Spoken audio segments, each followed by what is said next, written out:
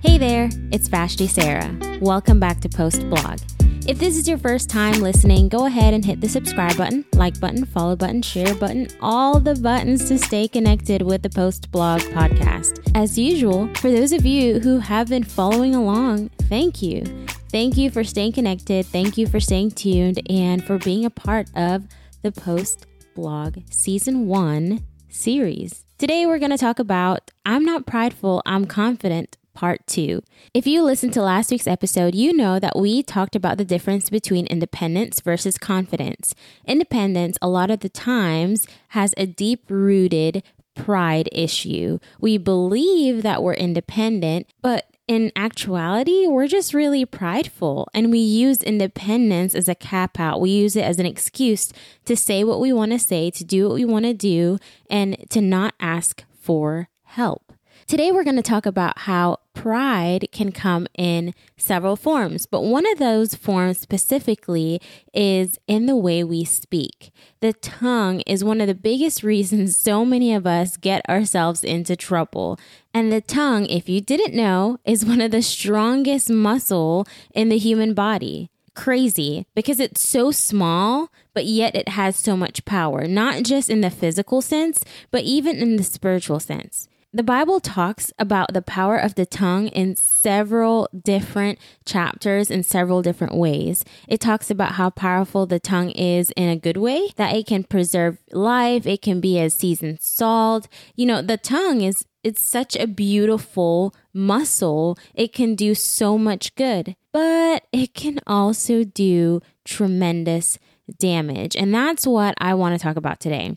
So, the tongue. Have your tongue ever gotten you in trouble? For the most of us would probably say yes. I know my tongue has gotten me into trouble time and time again. And the tongue can get you into trouble in many different forms. In gossiping, in lying, in derogative speech, in hurtful words. The tongue can get you into trouble in many, many, many ways. One of the ways the tongue gets me into trouble is when I hold on to things and then I lash out. I lash out from unresolved issues. I lash out from bitterness and I lash out from anger. And those are things that the Bible specifically says that Christians should stay away from. But do I stay away from them? I don't, because I can be prideful sometimes.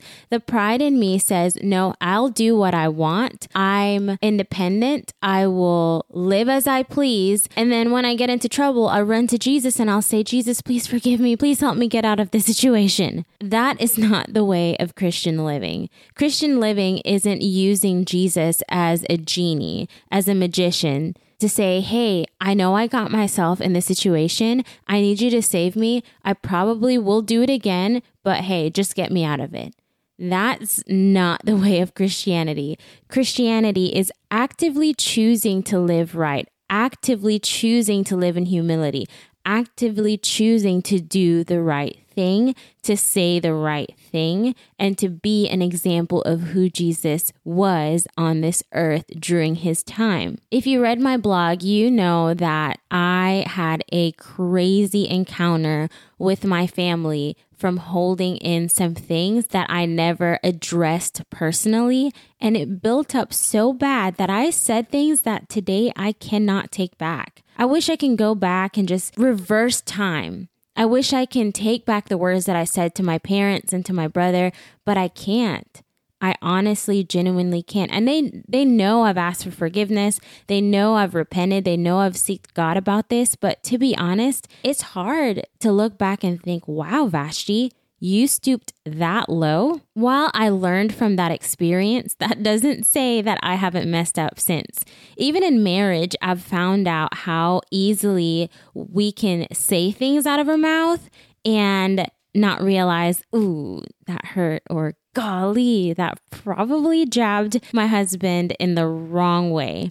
So we need to be careful. We need to be careful with the way we speak. Here's a couple verses that the Bible specifically targets the power of the tongue. In Proverbs 13:13, it states, "Those who guard their lips preserve their lives, but those who speak harshly will come to ruin." Another one in Proverbs 18:19 says, "A brother who has been insulted is harder to win back than a walled city, and arguments separate people like the barred gates of a palace. Matthew 16:36 says, I tell you, on the day of judgment, people will give account for every careless word they speak.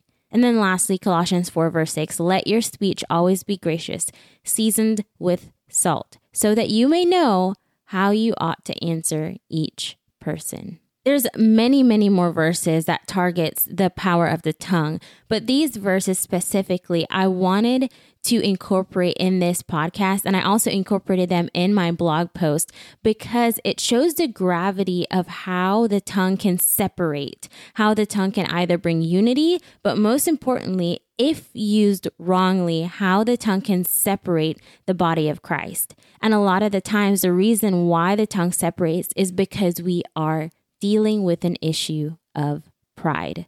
Pride says, I will say whatever I have to say. I will say what I want to say, and I don't care how you feel about it. Pride is self-righteousness. Pride is placing self first and putting the other person second.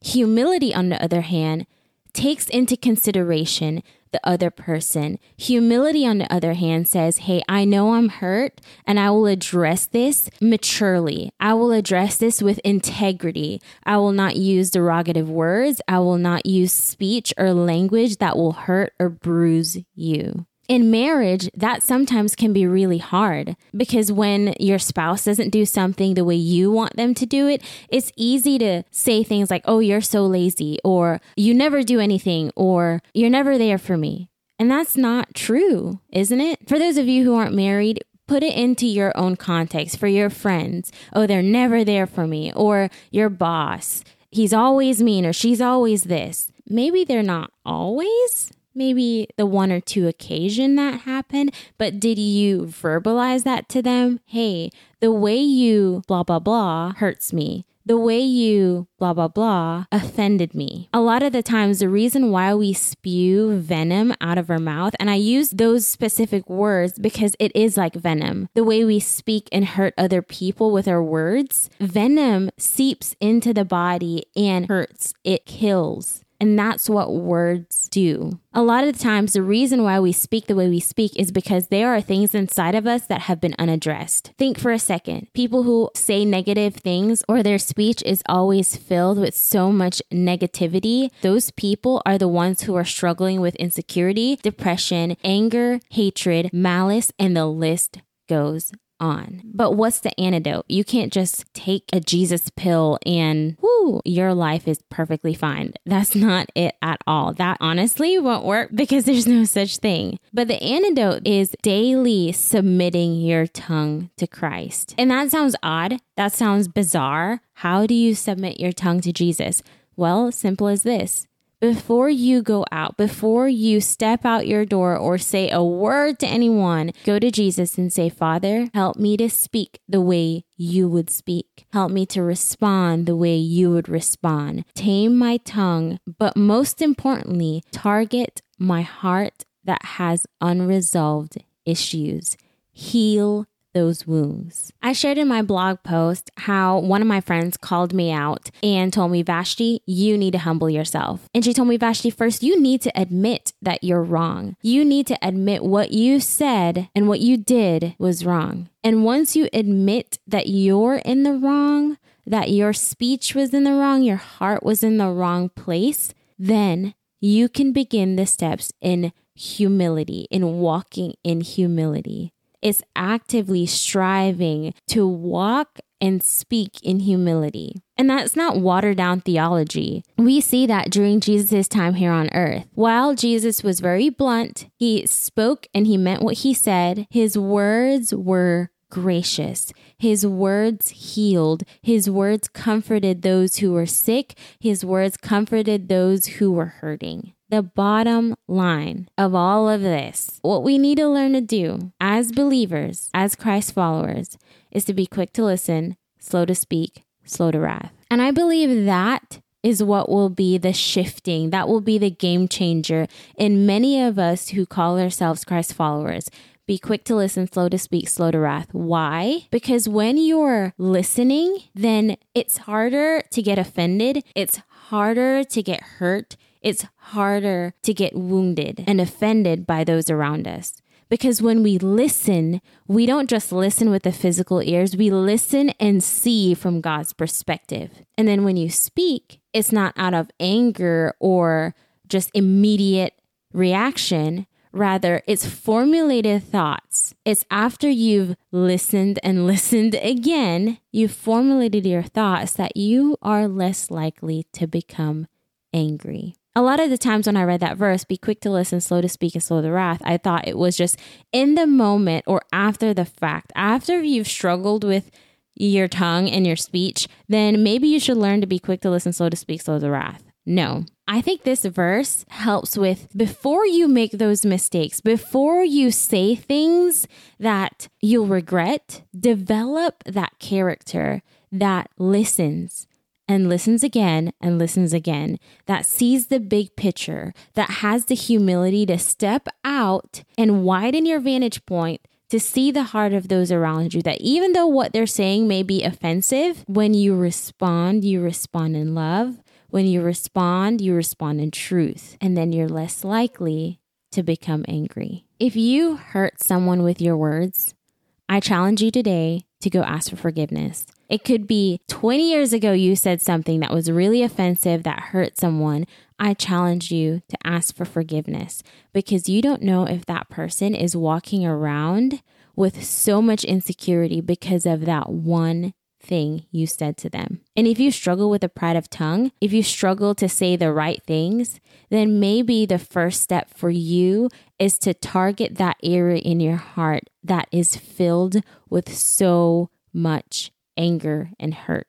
There's something that's triggering you to speak the way you speak. There's something that's triggering you to respond the way you respond. So think back for a moment. Think back on what has developed that callousness in your heart. Be honest with yourself. Be truthful with yourself. And then begin the steps in seeking Jesus for active and daily humility of the tongue. That's it for today, guys. Thank you so much for listening. Don't forget to hit the subscribe button, like button, follow button, share button, all the buttons to stay connected with the Post Blog podcast. As always, same time, same place next week. I love y'all, but remember, God loves you most.